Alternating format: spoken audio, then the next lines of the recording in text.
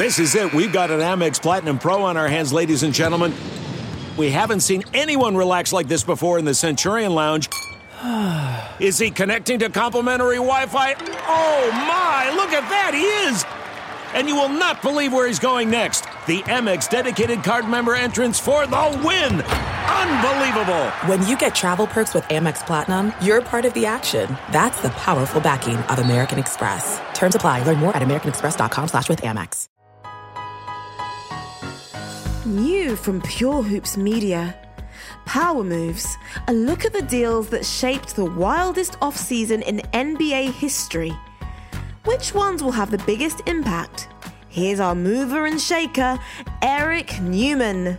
Last season, the Miami Heat missed the playoffs for the second time in 3 seasons, finishing for a tie for 9th in the East, 2 games behind the 8th-place Pistons.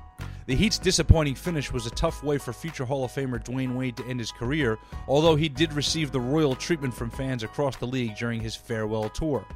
Team president Pat Riley's big offseason move was to bring in free agent Jimmy Butler. Butler and big man Meyers Leonard came over as part of a 4-team deal that saw Josh Richardson and Hassan Whiteside hit the road heading to Philadelphia and Portland respectively. All eyes will be on Butler, now playing on his 4th team in 4 seasons. He wore out his welcome in Chicago after 6 seasons, clashing with some of his younger teammates. He did the same in Minnesota after slightly more than 1 season. After forcing a trade to Philly, he played well in 67 regular season and playoff games as he was the Sixers' closer on many nights. And now he'll be the alpha dog in Miami.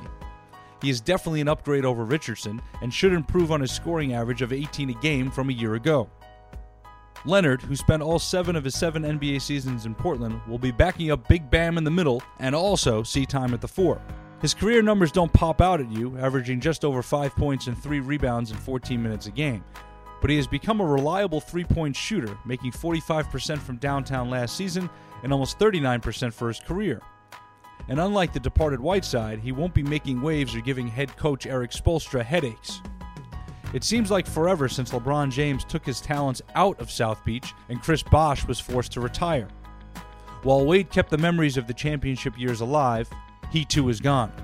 The Heat will now depend on Jimmy Butler and a fairly young squad as they try to return to the playoffs.